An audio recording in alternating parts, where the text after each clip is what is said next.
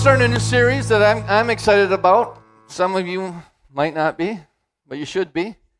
We're going to be preaching the good news to women. Amen. Come on, yeah. Because we're approaching Mom's Day, right? Mother's Day, in case you guys don't know that. Mother's Day is on its way, right? Make plans, buy gifts, do all that stuff. And what I wanted to do is I wanted to honor the women of God. And we're doing a series directed to them. But this series is not just for women. It's for our church. Because we want a strong, healthy, powerful church. Right? And this is a series also for husbands. Because we want radiant wives, don't we? We want powerful, strong, godly, radiant women. Amen? Amen. And it's for parents that want happy families, right? Man, I tell you what, you get around some families and you find out they're Christians and it looks like their whole life is just drenched in lemon juice, you know? Oh, this is getting off subject, but there was a movement that was around a couple, 10 years ago or so, Promise Keepers. You remember that? And one of the things that really stuck out to me, what Promise Keepers was, it wasn't really about it was keeping 7 promises that they outlined. It wasn't just keeping your promises. There's seven promises.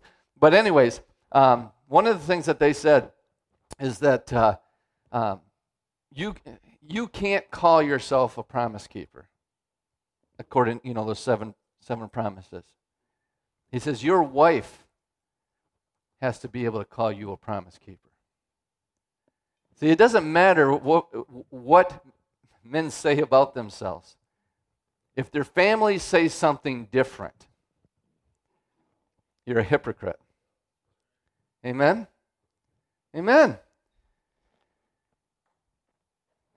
This is a series for our sons. This is a series for our daughters. This series is to stop the many lies that we have been told so that we might all enjoy the abundant life that has been offered to us all through Christ Jesus. Jesus prayed to his Father that we all might be one just as they are one. That's what this series is for, so that we might be one. Amen? See, for me, I have a personal interest in this. I am a father of 4. I have all boys except 3. And what? Yeah, that's right. I'm a father of 4. I have all boys except 3. Right? And we live in a time, in a country, where my daughters, they can be an astronaut, they can be a surgeon, they can be a lawyer, they can be a CEO, they can be an entrepreneur, not manure, entrepreneur, yeah. They can start things and do things, right? They can be a firefighter, they can be an airline pilot, they can be president of the United States, they can be a stay-at-home mom, right? They can do just about anything. They can do anything that they desire as long as they don't desire to preach, teach, or pastor a church. Well, that's not totally true. I guess they can pastor a Methodist congregation, but not a Baptist one. They can be superintendents in an Anglican church, but not an archbishop in a Catholic church. As for teaching behind the pulpit or leading men, well, that all depends, doesn't it? Women and church government have had a complicated relationship, even though research shows us the following. Research shows us that women pray more. It shows that women attend church more often. It shows that women serve more in the church. And it shows that women are generally more spiritual than men. This is the church universal. Our church is special. because our men and our women love God. They serve in extraordinary percentages. Right? Amen. But this is the pulse of the body of Christ, especially in America.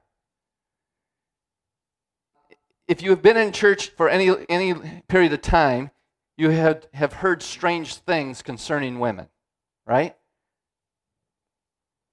Things like women must stay silent in church.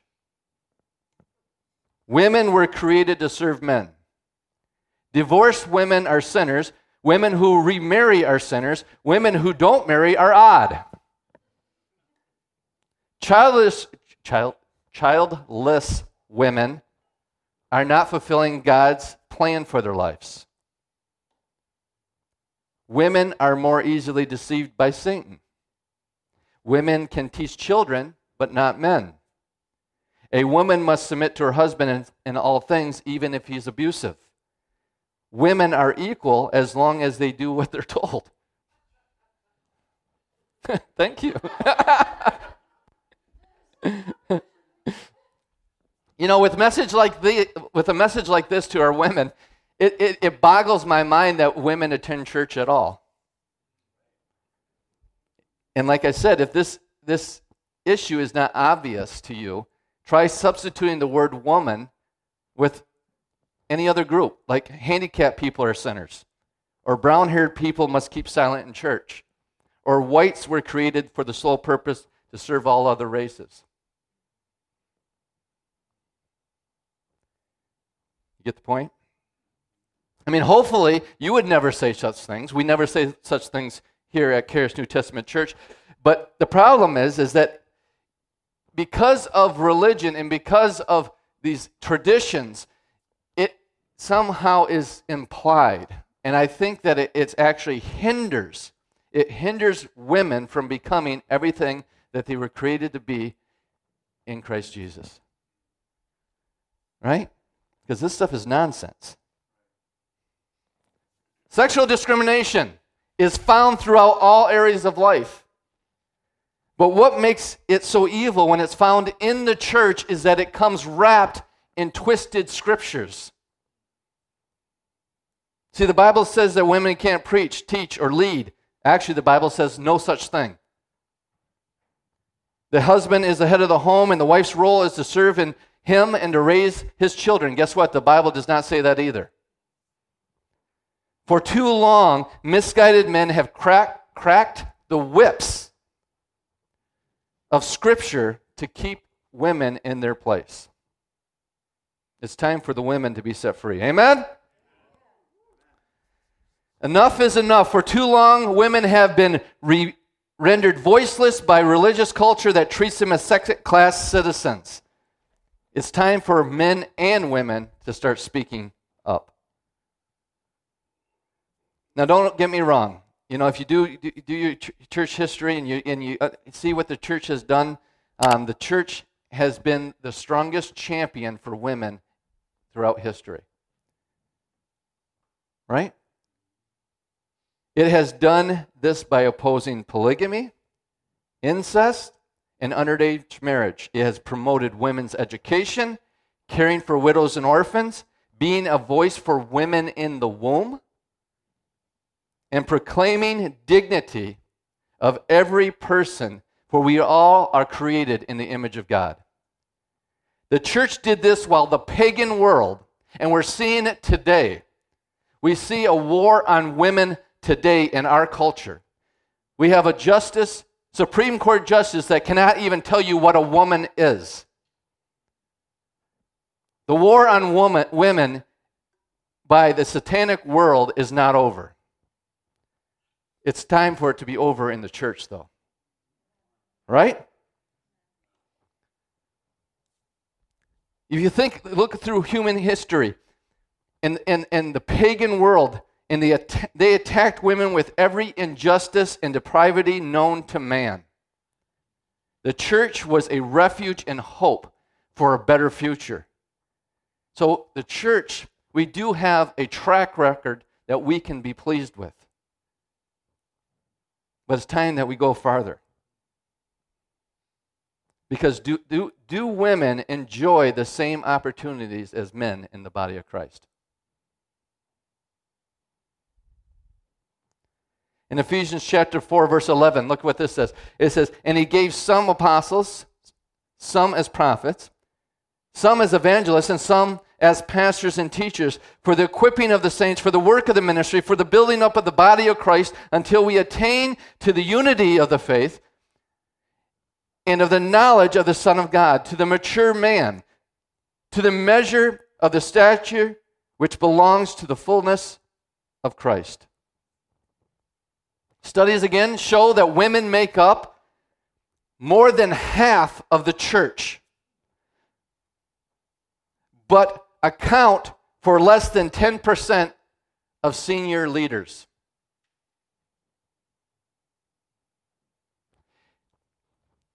This scripture, was this written to less than half of the church?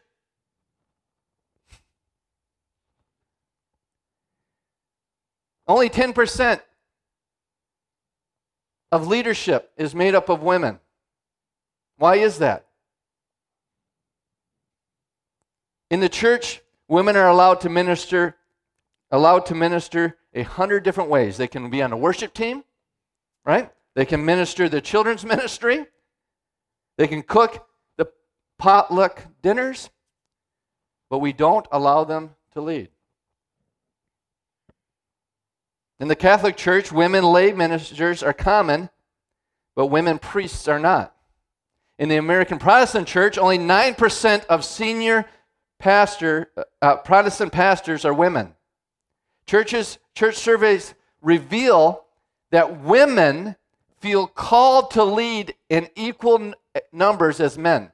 So that's saying that there's a call by God on their life equal to the amount of men that are called by God.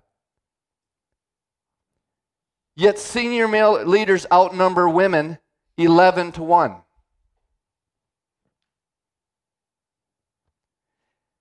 See, God distributes his gifts liberally to all. But for some reason, the priesthood is a men's only club. We have forced over half of the body of Christ to lower their expectations of what God has called them to do in their lives. Think about that. Think about that. Half of the body of Christ is not living to their full potential. It appears that the church is saying that God's call on a woman is less important than his same call on a man. If a woman desires to be faithful to God's call and what he has called her to do, they can expect opposition in the form of religious tradition. The most recent woman that I remember got attacked greatly was Joyce Meyer when she started becoming mainstream. And how many of us in here have been touched by her ministry?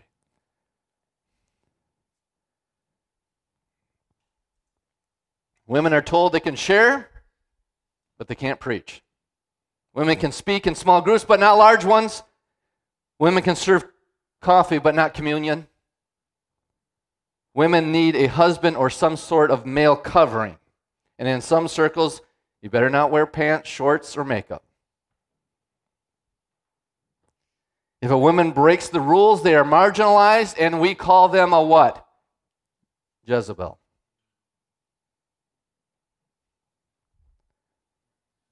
So what's your view? Now, getting into this, I'm just laying the groundwork. We're going to get into the scriptures throughout this series deeply, and we're going to bring revelation on a lot of misconstrued and twisted scriptures. But we got to understand where we're at today, right? See, we hold views. We all hold views. Even our women hold views about themselves and in the church, and as far as what they can and what they can't do. And your answer to these questions of what a woman can and can't do, it defines your bias. Many think that our biases are informed by Scripture, but often it's the other way around. We come to the Bible wearing lenses already of what we think the Scriptures say, and we look through those lenses, and that determines what we see. Here are 3 lenses or perspectives the church has towards women. Now, these are words that I don't use, so forgive me. First is a hierarchical view. And this view says that women are inferior to men. This view was taken from theologians who said that women were created in the image of men rather than God. The following was taken from the Fourth Synod of Carthage. Since she is inferior by design, a woman's role is to serve her husband, and she can never lead. A woman, no matter how learned or holy, may not take upon herself to teach in the assembly of men. The second is a complementarian view that says women are equal in value but unequal in role. In the same way, a child is an equal human being, but they're subordinate to the parent. A wife is subordinate to her husband or church leaders.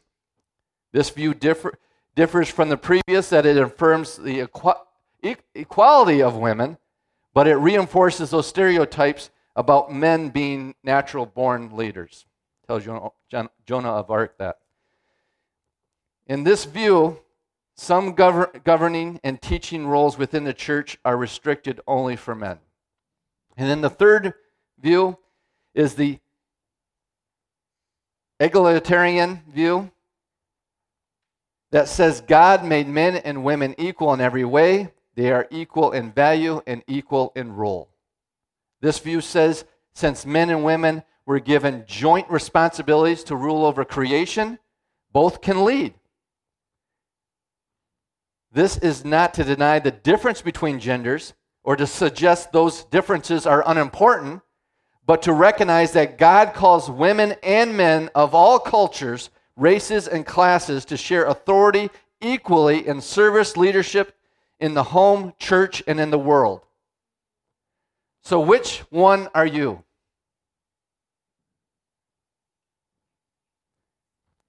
Look at this following scripture. In Galatians chapter 3, verse 28, the Holy Spirit, through the Apostle Paul, says that there is neither Jew nor Greek, there is neither slave nor free, there is neither male nor female, for you are all one in Christ Jesus. We are one in Christ Jesus. There is no division in Christ Jesus. It doesn't matter your race, it doesn't matter your gender, it doesn't matter if you're rich, it doesn't matter if you're poor. We are equal in Christ. We are equal in Christ. This is the one place in all the world that everybody comes in. And there's no super dupers. Like, we're all super dupers. Right? It doesn't matter if you are the Vice President of the United States or you're the one that cleans the restroom for the Vice President of the United States. In the body of Christ, you're equal. You are one. Singular. So if we are all one, singular in Christ, what does this next scripture imply? In Revelation chapter 5, verse 10, it says, and have made us kings and priests to our God, and we shall reign on the earth. Is he only talking to half of the body of Christ here? No, because we're all one in Christ. So it doesn't matter if you're a Jew, it doesn't matter if you're a Greek. It doesn't matter if you're male, it doesn't matter if you're female. You were made a royal priest in the kingdom of God.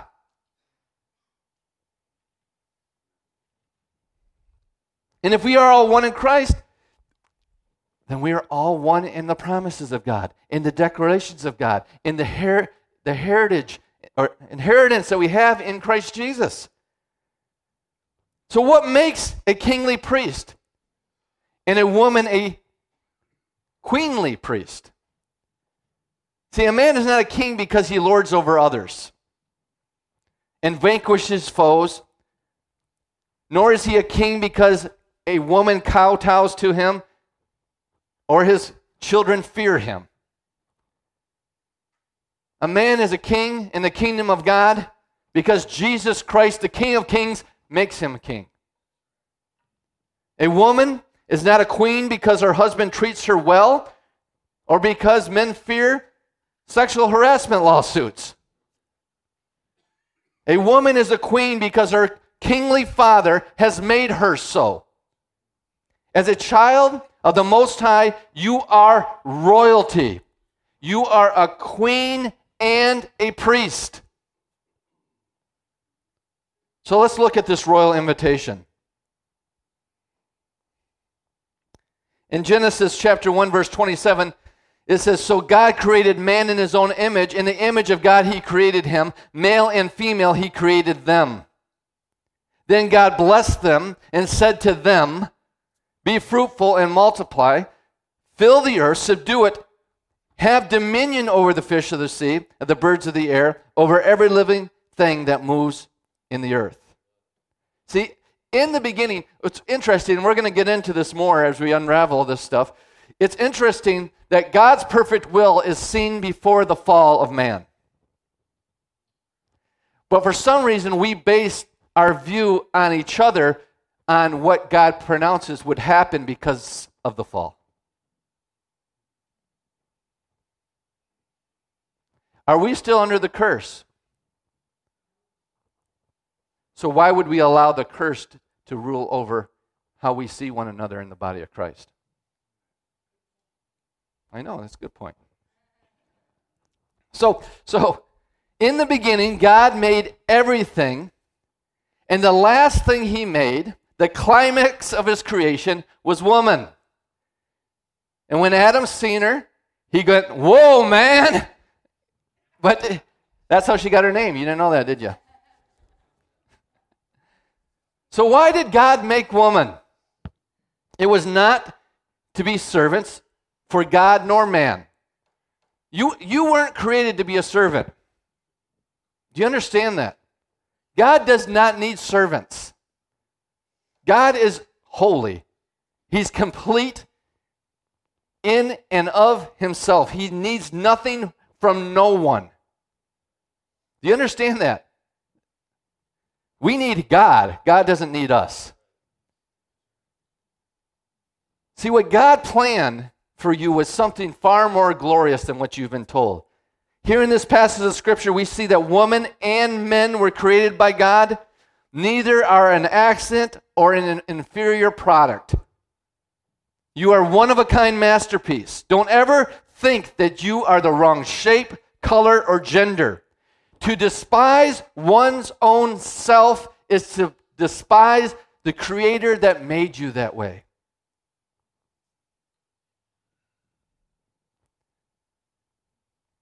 You are fearfully and wonderfully made by a Creator who only makes good things.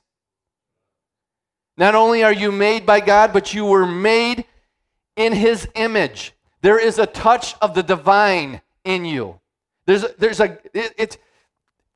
You are God-like. You're not God, but you're God-like because He created you in His image. You're unlike animals. The world does not know this. We are not like animals. We're not equal with animals. I know you love Fufu, whatever your dog's, Fido, or whatever your dog is, and you call them your kids, but they're not a kid. They're not a kid. You wouldn't throw yourself in front of a car to save your animal, but you would for your child. We are not like animals. You are spiritually, intellectually, and rational human being. You have a creative streak inherited from your heavenly Father. This is why humans are capable of making the most extraordinary things, from songs to skyscrapers to spaceships. Why did God make you? Listen to this. This is so important. This is why God made you. And you should spend all your days unpacking this truth. You were made to be an object of your Father's love and affection. That's why you were created. You were created to be loved. You might not know this, but this is true. This is the truth. The only reason we were created was to be loved by God. See, God is love, and love requires expression. Think about this. You're here because God wanted you in this universe. He wanted you in this universe. You have been called by God to be fruitful, to rule over the earth. Now, I know this sounds good, but what does this mean, right? Here in Genesis, it's a little vague, but as we go through the scriptures and God unveils this kingdom that he is building, the prophets and the psalmists reveals more and more pictures of this kingdom that is to come, that has come in Christ Jesus. And Genesis just gives us a little hint. He says, to fill the earth, to reproduce, to recreate, raise family, train disciples, impart, and to equip. Both husband or man, male and female. This was before the fall. 2 children was never going to be enough for a father with a God-sized capacity for love. The bigger the family, the better. Fill up this earth. Now, how are we going to bear fruit and fill up the earth? We do it in partnership. We do it in partnership. See, for too long, the church has not been in partnership, in full capacity of partners, equal partners, male and female in the body of Christ as partners. Notice that God blessed them and spoke to them. Them. Wasn't just to Adam, it was to them. Some of God's richest blessings are found in the experience only through partnership. This is missed much in our culture that is a me-first mindset. I mean, we even see marriages nowadays that go in with me first. If you don't meet my needs, then I have no need for you.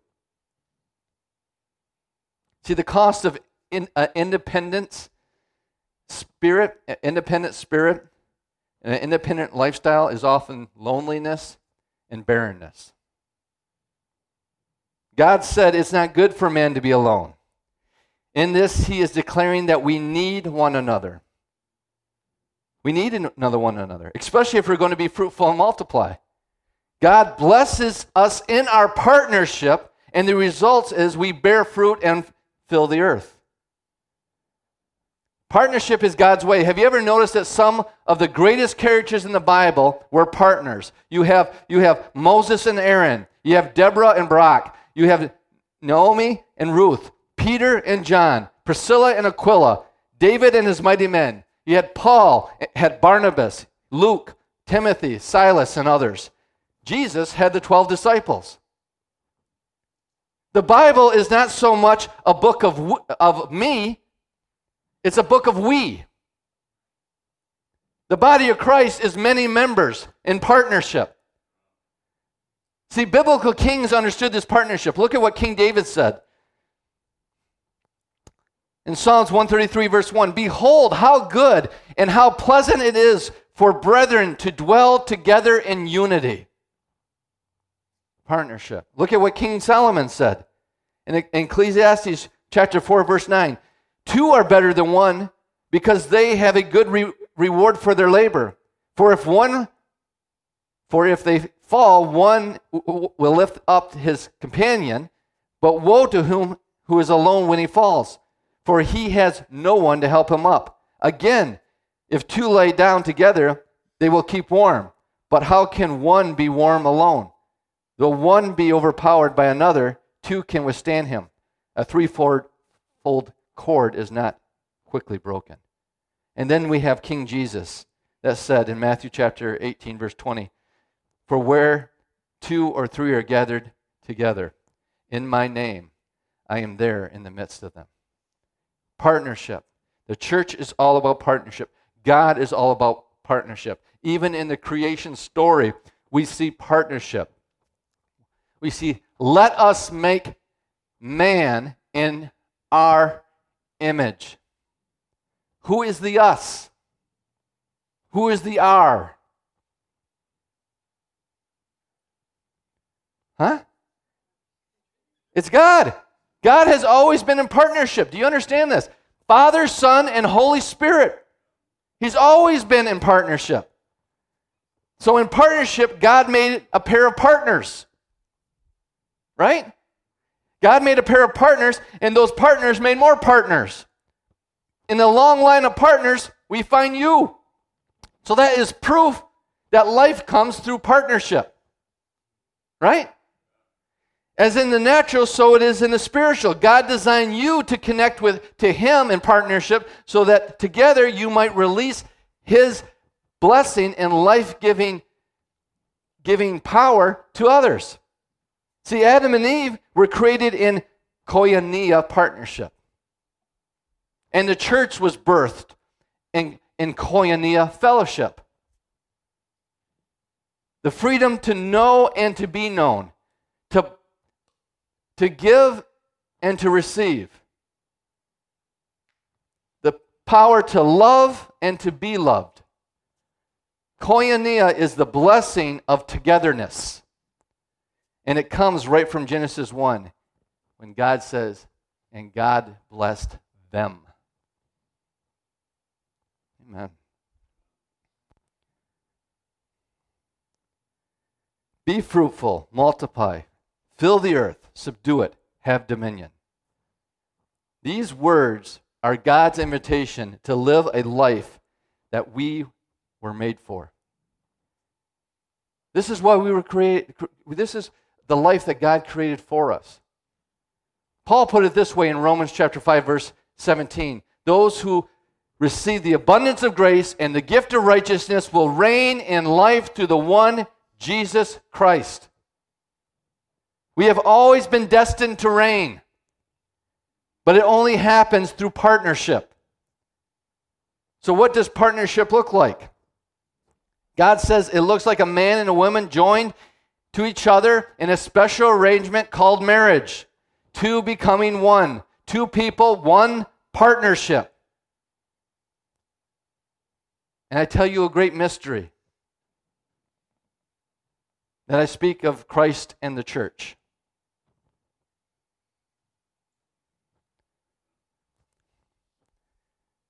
This grows into families, it grows into tribes, it grows into nations. Every one of us is called into divine partnership, living in union with Christ as a healthy and active member in His body.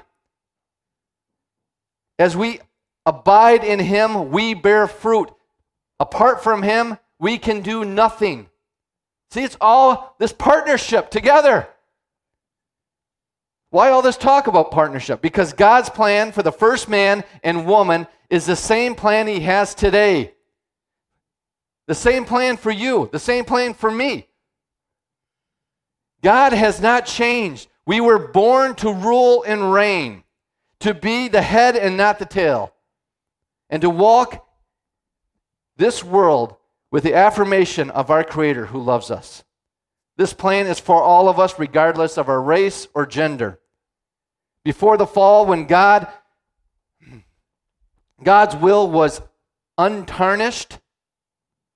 We see no limits on what women can do or can't do. Right? Before the fall, there is no limit put on woman. The sky was the limit. God Almighty invites women to rule the earth. There is nothing they can't do. Amen? So in this series, we're going to examine a lot of scriptures. Scriptures that have been used to contradict the Creator's claims of what He truly intended for partnership and what He intended for the church and what He intended for women. They seem to contradict it, but they do not. We will see that contrary to religious tradition, these scriptures reinforce God's invitation for us to walk into partnership with one another. See, God never intended for men to rule over women or for our daughters to be treated anything less than queens. We were created equals, male and female, to rule over in a royal partnership in the earth. So if that's God's plan, what went wrong? How did we get to where we are today? Well, that's what we're going to find out next week. Amen? Do you guys, do you see this? Do you see? I hope that Holy Spirit is giving you the revelation of that declaration that God made over man and male and female was equal. And it wasn't until the fall, when sin entered, that God did not say, now this is going to the way it's going to be.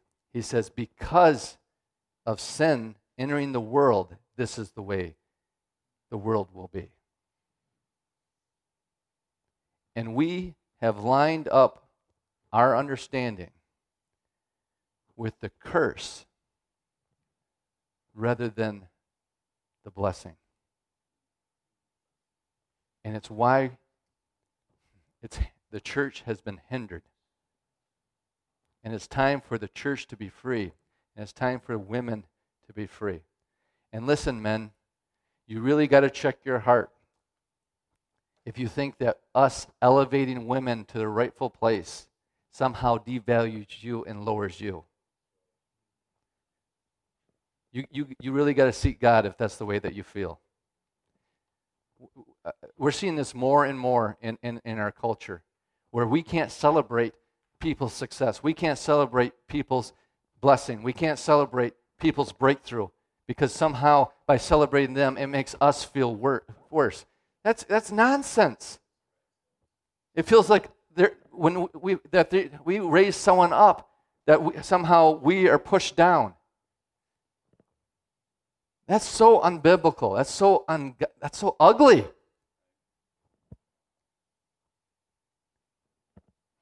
And I'm telling you, where we are in culture right now, you can see the women of God rising up. Some of the most table turning over women in the House and the Senate right now are women. And they're looking for ways to get rid of them. The ones that are speaking up at school boards are women. The amount of women that are running for political office. And we as the church, we need to support that. We need women to rise up within the body of Christ. And I believe that when you clearly see God's design and God's purpose as partners in this earth, it will radically transform this body and those that you get around, because you won't be able to contain it. You're going to have to preach the gospel to women, to all the women around you, because it's time for them to be free. Amen? Amen. Let's pray. Heavenly Father, we thank you. We thank you for your great love for us. We thank you for your plan that you created us for us to love. You created us to be loved by you and for us to rule and reign in this earth in partnership with you. Heavenly Father, we thank you. We thank you for the revelation of your word. We thank you for the revelation of the true nature of God. We thank you for the revelation of the church and the body. We thank you for the revelation of male and female. We thank you that you are knitting us together as one, and that it will empower us to do more than we were ever able to do when we were crippled before. Father, we thank you for the blessing that you have put on male and female, to be fruitful, to multiply, to have dominion and reign in this earth.